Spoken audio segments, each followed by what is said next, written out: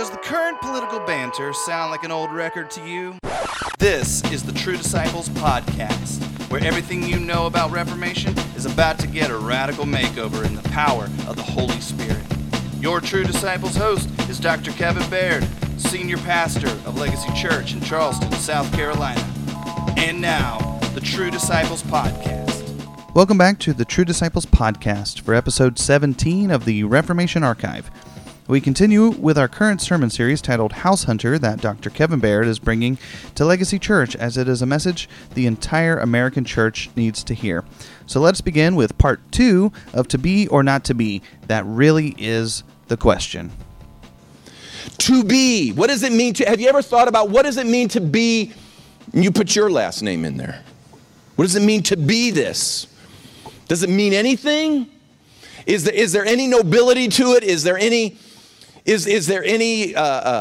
respect, affirmation, reverence? Put your last name there. What does it mean to be? Or are you just one of the huddled masses? It doesn't mean anything to be whatever your last name is. I'm sorry. I'm born again. I have a destiny. God's hand wants to work in my life and in my family tree. That's important to me. And to be in this family tree means something. It's like what it means to be in the church. Amen. What does that mean to be in the church? What does it mean to be? We never ask these questions. And it's not just defaulting into, well, you do certain things, because again, that's performance. But by nature, it means several things. In fact, I don't believe you can do properly until you settle your nature and who you are. I can't be a man until I settle the fact that I'm a man. If I'm confused about being a man, how many of you know I'm probably not going to act like a man? Isn't that deep? I mean, that's like you can't get this in. You'll pay thousands of dollars in a biology class in college and get something totally different than I just said there, and that won't be truth. This is truth. What does it mean to be a female? If you don't nail down what it means to be a female, then I'll guarantee you what comes out of your life by way of action and activity will always be crazy. I mean, I'm sorry, if you're a guy running around in women's underwear, that's not normal. I mean, I don't know how else to say it. Right now, people are kind of saying, I'm not going to judge him. I'll judge him. It's crazy. A man to wear women's underwear is just flat crazy. As well as biblical, it says don't do that. I mean, this is funny. God even put it in his word. He said it, which is really remarkable because he knew someday we'd be confused on that point. Isn't that wild? That God looked and said, men don't wear women's clothing. And the reason he said it is because he saw this day when everybody a man is going to want to run around in a woman's wedding dress as he marries another man. Now, and I know I'm saying it out loud. It's like you said that out loud in this culture. Well, someone needs to say it out loud. It's crazy because we've not nailed down what it means to be. To be. What does it mean to be the church? Is it just getting you in a room and preaching some really nice verse that gets you all zipped up and inspirational? Tell you that God wants you to be rich and prosperous and you'll never have a problem your whole life and, just stay on the train. And I mean, what does it mean to be a church? We don't know what it means to be a church because we are cloaking ourselves in things that are worldly and not attaching ourselves to those things that are orthodox and what God has said. It's not that everything's wrong or evil. And if you can't parse this, it probably will be hard too. I'm not against having activities or things. I'm not against that. Who would be against that? There's a lot of great things you can do as the family of God. I'm simply saying, but the doing is what is speaking and it's screwing up our identity. So what does it mean to be? What does it mean to be the church? Who are we by nature? All right?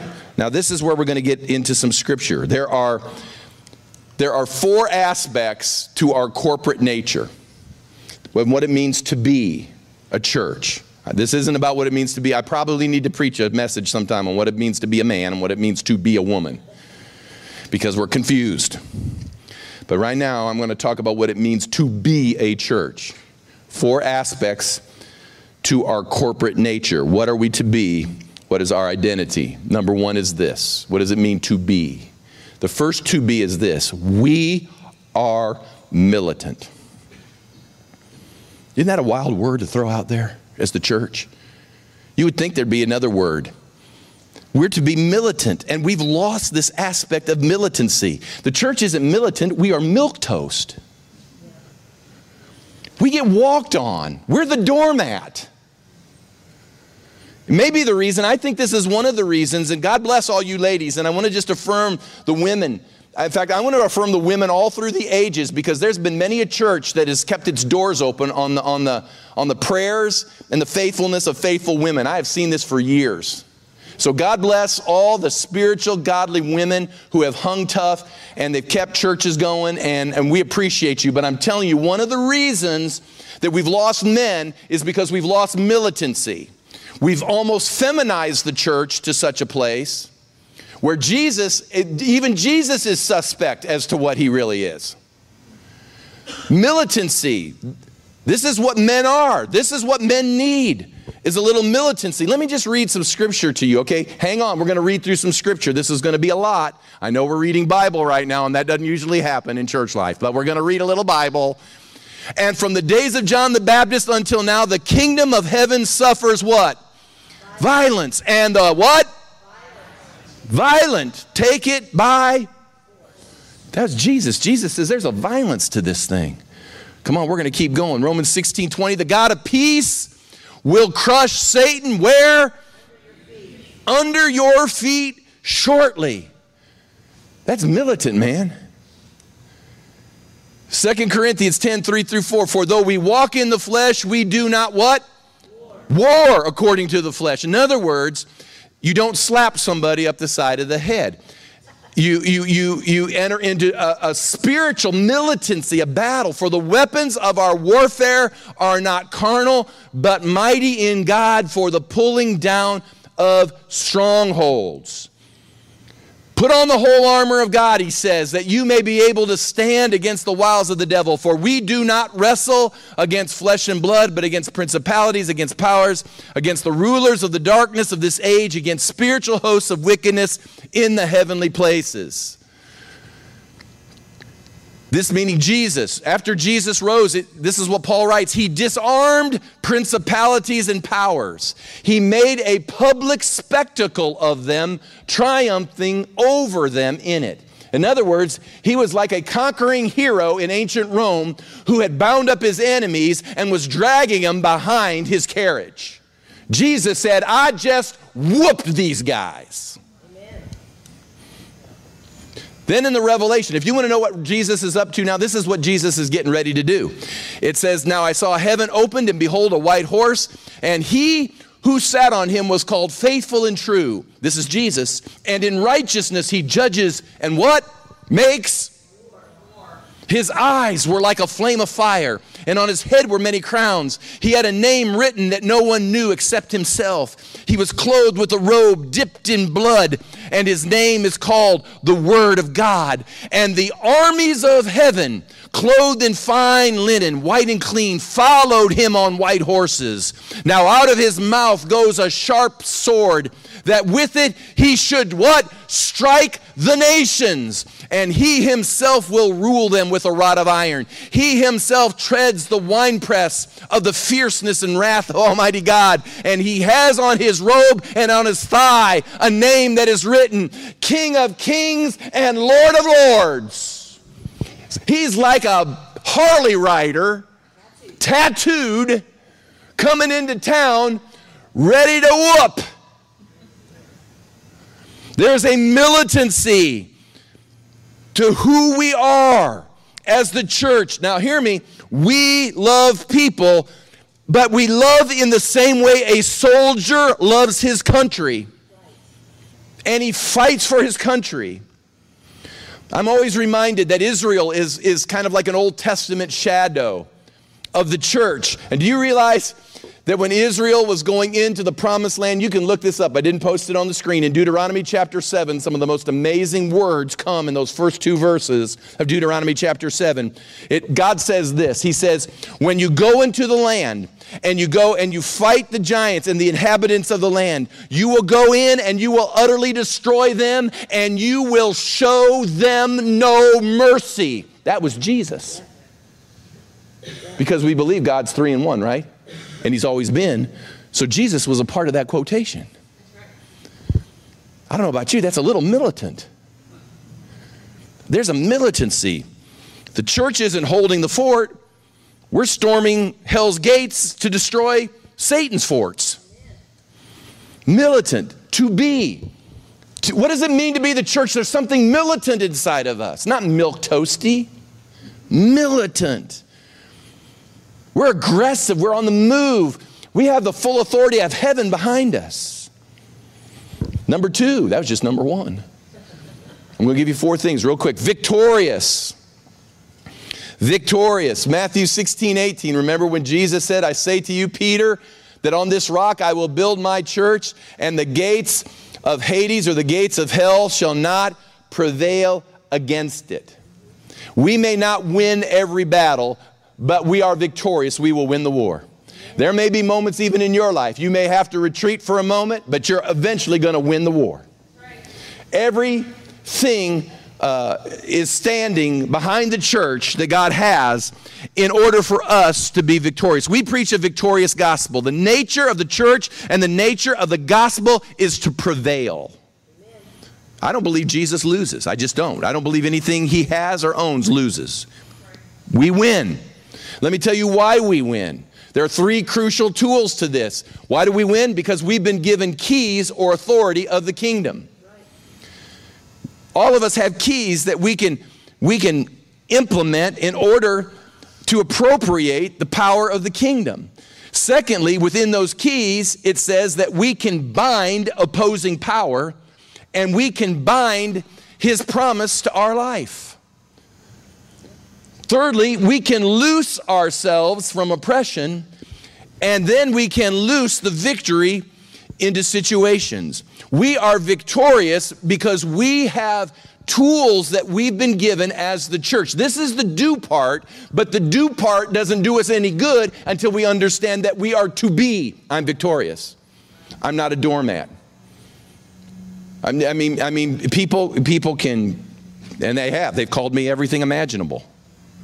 It doesn't matter what they think. I'm still victorious. This is really the great thing. It's the silent smirk that you can always give in every situation. When somebody's going after you, you can just say this under your breath.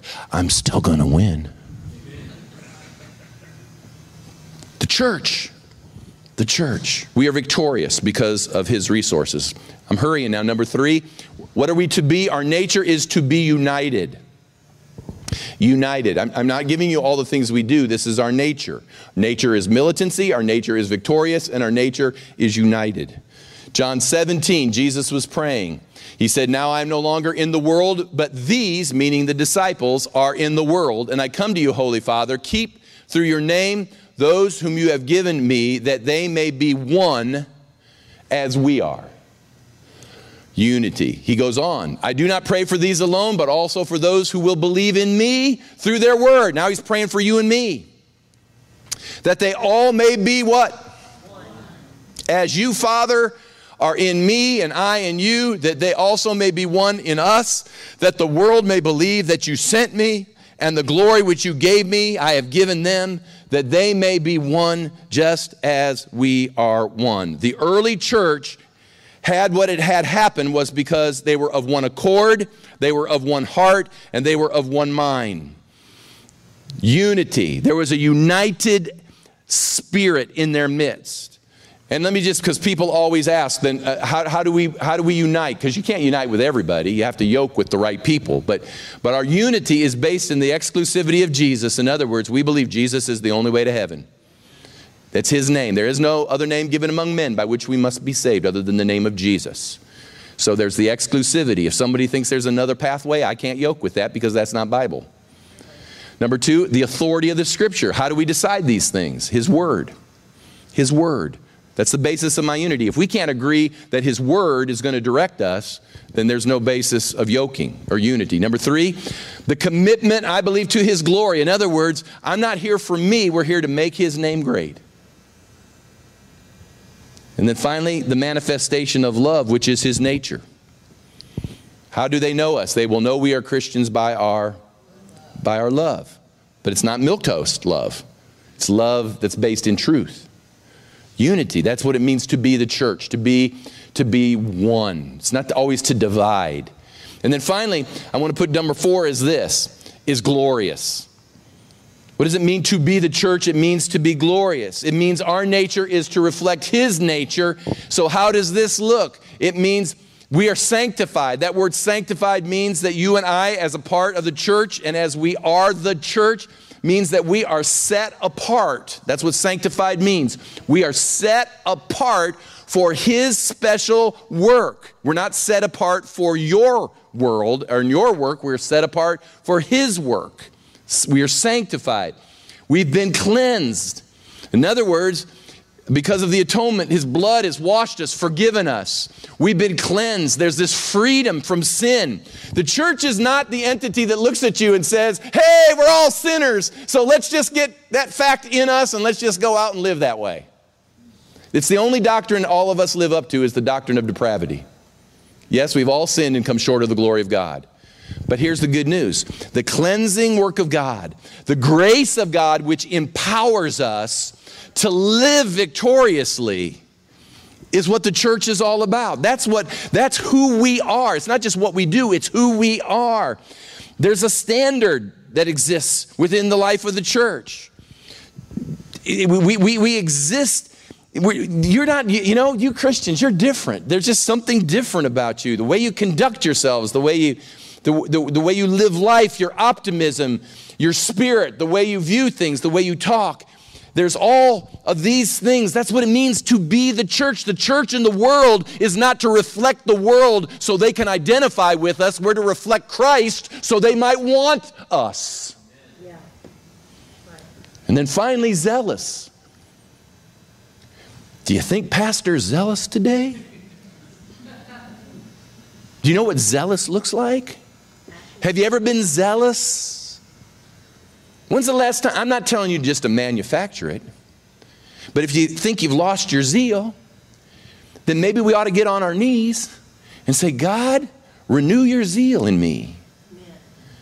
Renew the zeal of the Lord, that I might hunger and I might thirst and I might pursue. To be the church. That's what it means to be the church. See, you got to have this. Once we get to the mission, this is going to be real important because the mission will burn you out if you don't have zeal. And that zeal doesn't come from on high. You'll be burned smack out. Yes, if it doesn't come from on high. So I'll end with this. It's simply this. The new phrase I want us all to say is this. Absolutely go to church and be the church. We're to be the church, but we aren't being the church just because you skip service. We gather because we have to. We gather to worship God. We gather, it's his command. We gather because we honor him. We gather because this is the camp that I need to get some more tools and understanding so I can go be the church. This is why this is so important. Because otherwise, all that happens is we find a way to either tickle you or kind of goose you and say, I hope they stay excited enough about what happened in our meeting so they'll come back next week for the meeting. Because if it didn't have enough excitement, they'll probably go somewhere where there's more excitement. But you aren't being the church. You're being something else.